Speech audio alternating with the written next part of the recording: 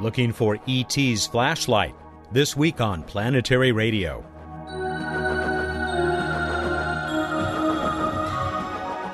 Hi everyone, welcome to Public Radio's travel show that takes you to the final frontier. I'm Matt Kaplan of the Planetary Society. Paul Horowitz heads the SETI research group at Harvard. It includes the all-sky optical search for extraterrestrial intelligence. We'll get an update from Paul on that project in just a couple of minutes. Emily Lakdawala is looking for the remnants of the Apollo landings on the moon in her Q&A segment. And then there's the terrible rocket accident suffered by Bruce Betts and yours truly in today's What's Up Look at the Night Sky. Who could ask for anything more on a space radio show? Well, you could start with Bill Nye. So we will. Hey, Bill Nye, the planetary guy here, Vice President of the Planetary Society. And this week, the Obama administration is going to pick the next administrator of NASA. Now, if someone is an administrator, that doesn't sound like a big deal. But in the case of NASA, this is an old title, and it is a big deal. This person will shape space exploration perhaps for the next 2 or 3 decades, 20 or 30 years. Because the Obama administration is going to bring about great changes. Now, does it make any difference who this person is? I mean, the NASA budget is just not even 1% of the federal. Yes, it makes a huge difference, people. What we want is not somebody who's necessarily technically brilliant, although we don't want somebody who's technically not interested. We want somebody mainly who can inspire. That's what NASA should be in the business of doing. See, it's one thing to plan to go back to the moon. It's one thing to decide whether 3 people are going to go back or 6 people or 12 or 15, or are we going to go on to Mars? No, we want people to get all of us, taxpayers and voters, excited about space exploration. Not confronting people about details that don't matter to most of us. Instead, we want people to get excited. Now, with that will come, I claim, a clear vision. Because you will find out what people get excited about. See, that is what's going to change. If we can pick the right administrator, we can, dare I say it, change the world. So best of luck, Obama administration. I have a lot of people in mind. Oh, I'm sure we all do. But I'm not at liberty to say, nor am I an expert. I just want somebody who's going to get us all inspired to explore space so that we can know our place in the universe and know what we should do to protect our planet. Oh, it's going to be exciting. Well, thanks for listening. This is Bill Nye, the Planetary Guy.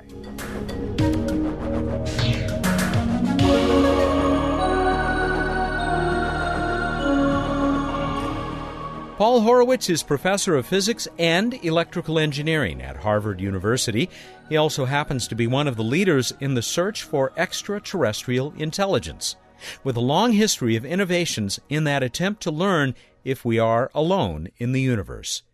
We recently spoke to him via Skype from the office where he heads Harvard's SETI research group. Paul, welcome back to Planetary Radio. It has been a good long while since we've had you on the show, but we had a very good excuse to bring you back now because of your article that's featured in the current issue, the November-December issue, of the Planetary Report, the bi-monthly magazine that goes to members of the Planetary Society. There's a great review here of the all-sky optical SETI project that you had. And I want to know, first of all, if you're ready to tell me and the listeners that you've heard from E.T. Well, let's see. First, we have to call the New York Times. No, come on. We're aren't we ahead of them on the list? I guess you should be, yes. Now, you do have a list, though, right? Is there a protocol? I think we've talked about this in the past. Well, you know, the space lawyers got interested in SETI back a decade or so ago, and they decided that there should be a protocol, that this was so important to the people on Earth that we couldn't leave it to the scientists to do their science correctly. I've never gotten enthusiastic about this protocol because I think that SETI is really science, and like other sciences, it's self-correcting. The people who do it tend to be quite careful and know that if something they announce is not correct, it will be quickly discovered and corrected. I think it's best to let scientists do the science and let lawyers do whatever lawyers are supposed to do. Well, let's hope that the ET scientists are not being forced to consult with their attorneys either. But we do hope that you got the phone number and that we're high up on the list. Tell us, what is the status of the OSETI project? Well, as you know, Matt, we're working on our second optical SETI project now at Harvard. The earlier one was our targeted optical SETI, also sponsored by the Planetary Society. And in that search, we used the existing 61-inch optical telescope at Harvard, Massachusetts. That's about 40 miles out of town here, which, by the way, is the largest optical telescope east of the Mississippi. We used that telescope in a piggyback sort of parasitic mode, and we basically split off about half the light from their experiment and attached a detector that we built for the job and looked at the same stars that they were pointed at. That experiment went nicely, went for about 5 or more years. We published, there's an article in the earlier Planetary Report talking about what we did and didn't find. We also published an article in the Astrophysical Journal, the technical journal of astronomy, astrophysics. Over that period of 5 or more years, we looked at some 6,000 stellar candidates, that is, other suns, in some 20,000 observations. And we found from time to time occasional blips, but non-repeating blips. And it was quite a nice experiment. We had a lot of fun. Students got to learn lots of things and build new gadgets. But the unsatisfying part of that experiment was the sky coverage. Although we looked at these 6,000 stars, we looked in total only about 1/100,000th of the sky area. We were really looking through a soda straw, star by star, and not much else. And so we hatched the plan, actually fairly early on during that experiment, to see if we could build a new telescope and detector array that could cover a substantial fraction of the sky. And what we built in the end is the new all-sky optical SETI experiment. We had to build our own telescope. It's a 72-inch. Therefore, it's now the largest telescope east of the Mississippi. And we attached to it a detector array that consists of 1,024 very rapidly capable individual detectors. Each of them can detect and record the light brightness every billionth of a second. So we have 1,000 detectors doing 1 billion measurements per second each. That's 1 trillion measurements per second, which we like to say is the equivalent, at least in quantity, of all books in print every second. All books in print are probably somewhat more interesting than what comes out of this experiment, but that's what we've got. And we use it in what's called a meridian transit mode. It points up, and we don't move the telescope each night. We let the Earth do the heavy lifting, and the sky passes through this stripe, this north-south stripe of sky. And if each night we move it to a different north-south orientation, declination, so-called. And over the period of about a year, or somewhat more than a year, we've covered the entire sky. In fact, now we've covered the entire sky 2 or 3 times. Those detectors and the electronics behind them that really, I think, are great examples of the innovation that you've brought to this project. Looking at 1,000 detectors at 1 billion times per second took some new electronics that didn't exist at the time. And my graduate student at the time, he's now a postdoc working on the same planet finding kind of stuff now at Berkeley. Student at the time, Andrew Howard, actually designed the chips that are used for this. He calls it PulseNet. We had 32 of these things built. They each process 3% of that data, so the whole array covers all that data. So we had to do that. We had to build the camera, put these detectors in, all the computer stuff that goes behind it. It was quite a project and took several people a number of years to get it working. Yeah, I'll have to tell Andrew Howard that I say hi. I think he accompanied you the last time that you appeared on this radio show, last time we heard from you. You're looking for laser flashes. How bright, how sophisticated a laser would E.T. have to have for you to be able to detect it? And I know that depends to a large degree on how far away he is. Yeah, it's a good question. Well, it's certainly something more powerful than the kind of laser pointer you use when you're giving a talk. But not more powerful than what we can build on Earth now. The most powerful lasers that have been built can put out a petawatt. That's 10 to the 15th watts. That's more power than all the electrical power on Earth by about a factor of 1,000.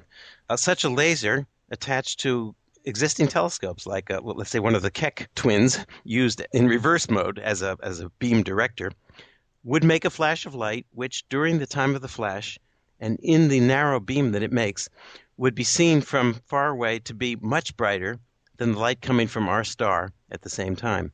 That is, it would look about 1,000 or 10,000 times brighter than starlight. It would be unmistakable to a civilization that we were aiming it at if they happened to be looking in our direction during the time of the flash, and if they had the kind of equipment that we're using now to look for signals of this sort. And I should emphasize that we do not transmit signals. We are only looking for them. The transmitting end of the business is much more difficult, much more expensive, and much more boring.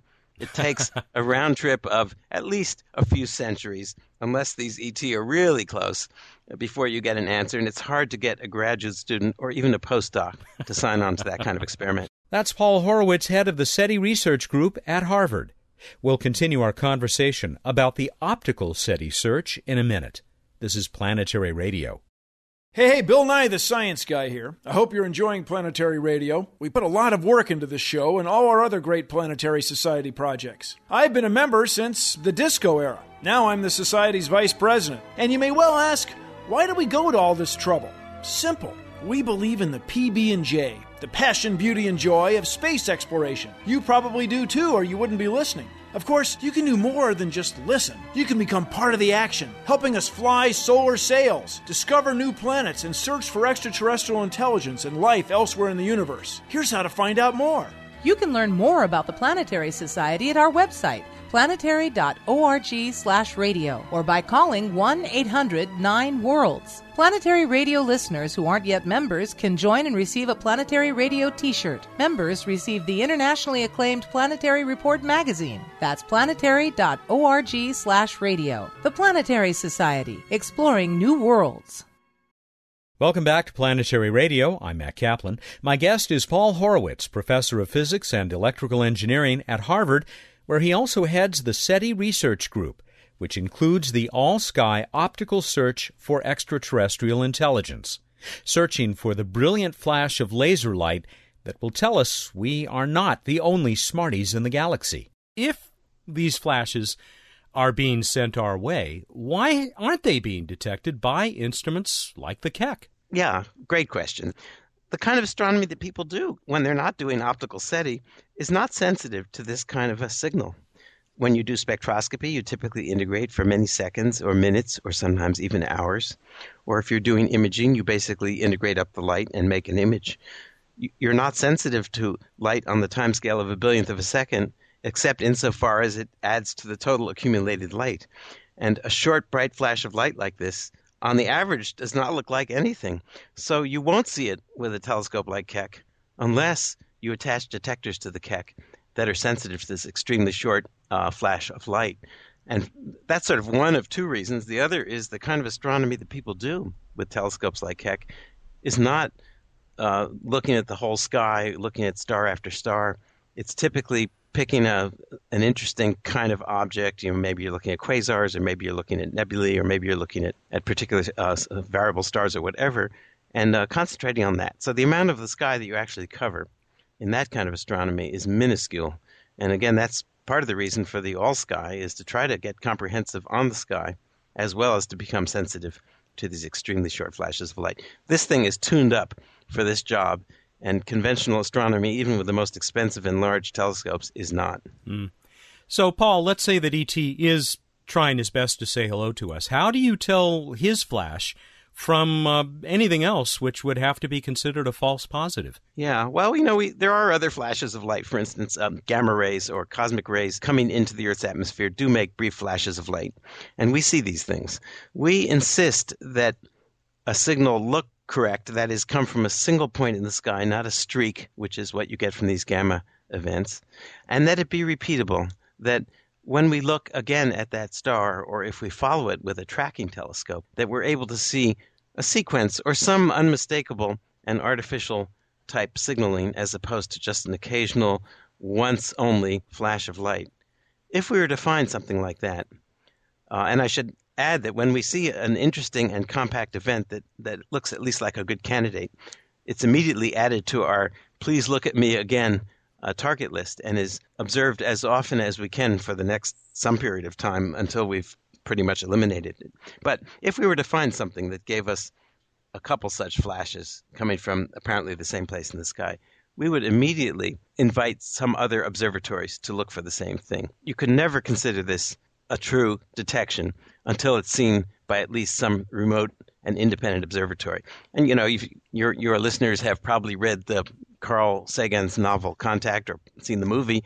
What happens when they find this signal and it seems to be coming from out there? They immediately call their colleagues down under in Australia and have them pick up the same thing. And it would be that way in this business too. And we don't need a protocol to tell us that that's the thing to do. We know in our bones as scientists that this is what's required. Once it's observed in several places that it's unmistakably artificial, then we've probably got a detection. Although one always wants to be a bit cautious, the little green men that were found by Raoul's group in England turned out to be pulsars, not little green men. Not a bad discovery, though, but to quote Carl Sagan, extraordinary claims require extraordinary evidence. Right, exactly. Yes. Yes, I don't think you want to just go calling up your favorite reporters because something interesting happened the night before.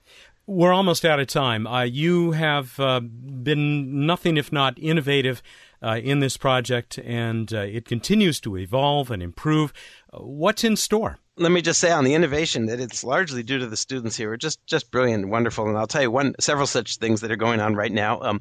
One of my current students now, Curtis Mead, has come up with a really clever way of using very high speed, basically using Moore's law, this incredible improvement of capability, to make our experiment 16 times as comprehensive so that all the pixels can be recorded when an event comes. Right now, we can only record 1/16 of them because of limitations in that special chip that Andrew designed. Another thing we'd like to do is get a second independent telescope working nearby so we can follow up each of these little events, perhaps using our leftover detector from our earlier targeted search.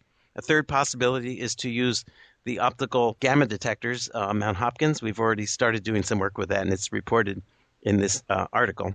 And lastly, we're working on techniques to improve our calibration and pointing accuracy so that if and when we find something that's really interesting, we can really narrow it down to a tiny location in the sky. Paul, thanks again for joining us, and good hunting, and don't lose the phone number. Thanks very much, Matt. Paul Horowitz is professor of physics and electrical engineering at Harvard University. In fact, he wrote the book on electrical engineering. Look it up. He also heads the SETI Research Group at Harvard, which, among other things, operates the all-sky optical SETI search that we've been talking about over the last few minutes. Give us another minute or two, and we'll be talking with Bruce Betts in this week's edition of What's Up. That's right after we get this Q&A from Emily.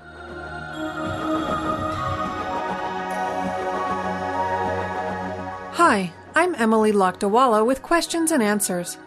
A listener asked, how come we have orbiters at Mars that can spot the rovers on the surface, but there hasn't yet been a lunar orbiter that is capable of photographing the Apollo hardware? There have been 2 orbiters at Mars with sharp enough eyes to see landers on the surface, Mars Global Surveyor and Mars Reconnaissance Orbiter. But we've never sent a spacecraft to the moon that's capable of spotting any of the dozens of pieces of landed hardware from space. Why not? Well, we don't just send orbiters into space in order to get vanity shots of other spacecraft. For Mars, the sharp-eyed cameras are part of a very long-term program of Mars science. Mars fascinates us because it has the most Earth-like surface of any place in the solar system, with evidence for past liquid water. Liquid water may even have occurred there very recently, geologically speaking. Studying Mars is about studying life, searching for microenvironments where it may once have survived, and where future explorers may populate the planet. We need those high-res cameras to study all these active geologic processes. By contrast, the Moon is geologically dead, and its surface has been softened by billions of years of impact erosion. The resolution of Mars Reconnaissance Orbiter or even Mars Orbiter camera just hasn't been necessary to further lunar science. That's not to say we won't ever spot the Apollo landers on the Moon. In fact, later this year, NASA plans to launch Lunar Reconnaissance Orbiter, whose purpose will be to map at very high resolution possible future landing sites for a renewed human exploration program.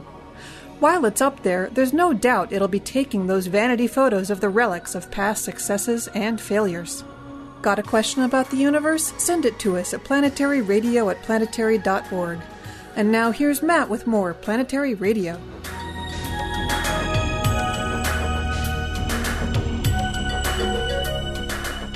Time again for What's Up on Planetary Radio. We are with the Director of Projects for the Planetary Society, Dr. Bruce Betts, in the parking lot outside Planetary Society headquarters because we are about to conduct the latest project that the Society actually doesn't know it's behind.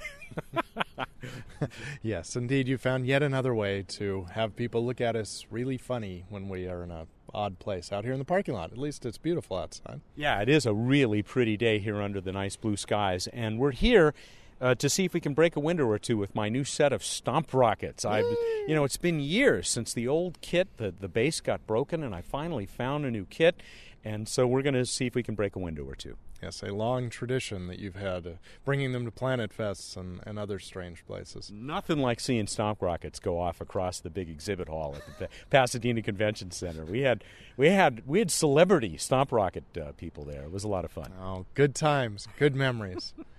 Well, let's talk about what people can see in the night sky. You can check out Venus, looking extremely bright, about as high as it ever gets in the evening sky. Check it out after sunset in the west. It's the really, really bright star-like object. And then rising in the middle of the night is Saturn over there in the east, and it's high overhead in the middle of the night. For those of you in certain parts of the world, there is an annular solar eclipse occurring January 26th. You can check that out if you're floating through the Indian Ocean in certain places or hanging out on certain parts of Sumatra or Borneo.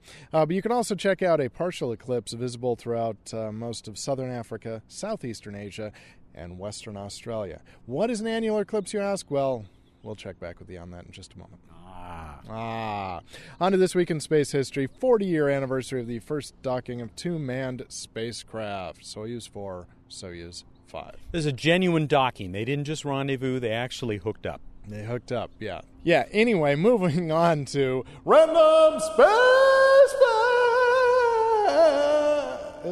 Fact! Now you're really embarrassed. There's a guy right over there. So anyway... hey, there are 4 types of solar eclipses. Did you know that? I didn't know that. I should tell the guy you're a professional. John, Paul, George, and Ringo. No.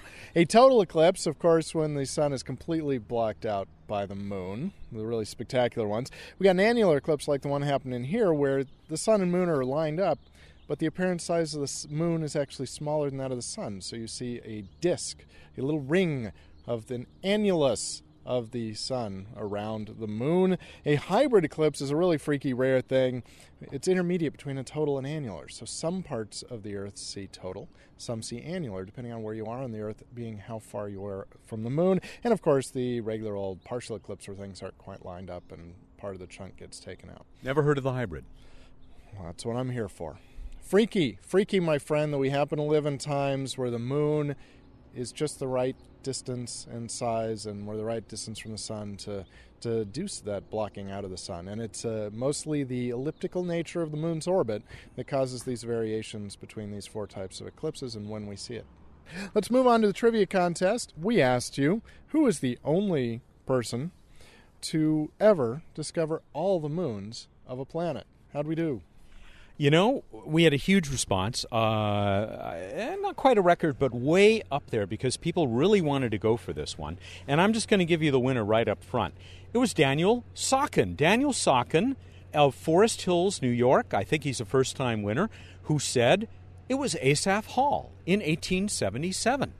It was indeed. Asaph Hall, quite the guy. Quite a lot of effort to try to find him, finding Phobos and Deimos. He also did other spiffy things, as Craig Journay pointed out to us. He determined the orbits of satellites of other planets, double stars, rotation of Saturn, mass of Mars, and according to Kirby Runyon, he even devised a method of computing pi.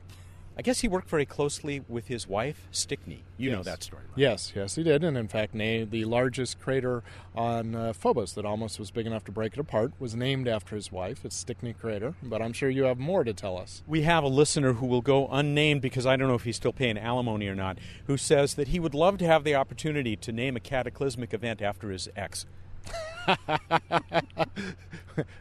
Well, okay. And with that, shall we go on to our next trivia contest? Yeah, go ahead. All right, this one's a little tricky to phrase. We're back to solar eclipse land. You've got different parts of a shadow. You got the umbra. Now, hang on. I don't want to be run over by this pickup truck. Okay, I think we're all right. I hired them. That's the whole point. I want it on the show. You just do not want me to own Stomp Rockets, do you? No, I do not. But okay. So anyway, we got different kinds of parts of a shadow. You got the umbra, where if you're looking at the object like the sun in a solar eclipse, it's totally blocked out by the object in the foreground, the moon. You got the penumbra, where you're in the part of the shadow where part of the sun is blocked out. A little side of it, like in a partial eclipse. But what do you call the region of an eclipse shadow from which the occulting body appears entirely contained within the disk of the light source? What are you in when you are observing an annular solar eclipse? Go to planetary.org/radio, find out how to enter. I'm trying to decide how I'm going to reduce that to one sentence on the website. But all right, some people are going to love you for this, some people are going to hate you for this one.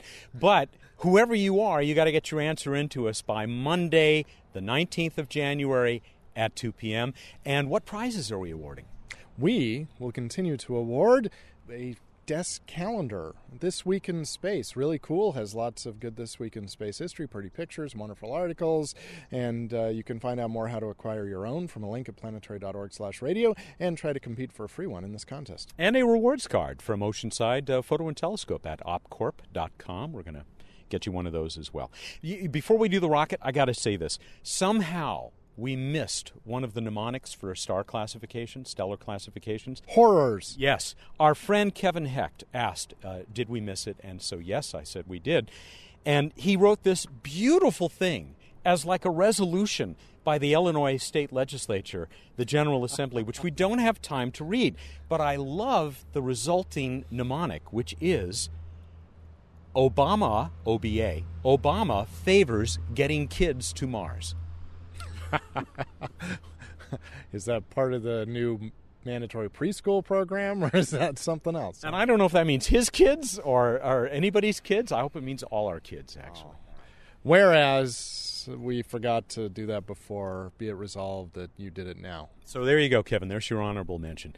Okay, you are the honorable launcher today, I think. I'll just be the range safety officer, okay? All right. Okay. All right, we're all ready. Right, let's do it. Okay, here we go. We're all set up sound? in the parking lot. I'm going to put the microphone down there in a moment. He's about to stop. Now, of course, what we have is a little air bladder connected by a hose to the cheap yellow plastic stand upon which is mounted the rocket. Any comments before this mission? Has a lovely red foam nose cone. Lovely fairing on that rocket you've got there. I'm ready. Let's do it. Give me the countdown. All right, here we go. We're going to start with 5, 4, 3, 2, 1. Ooh, great sound.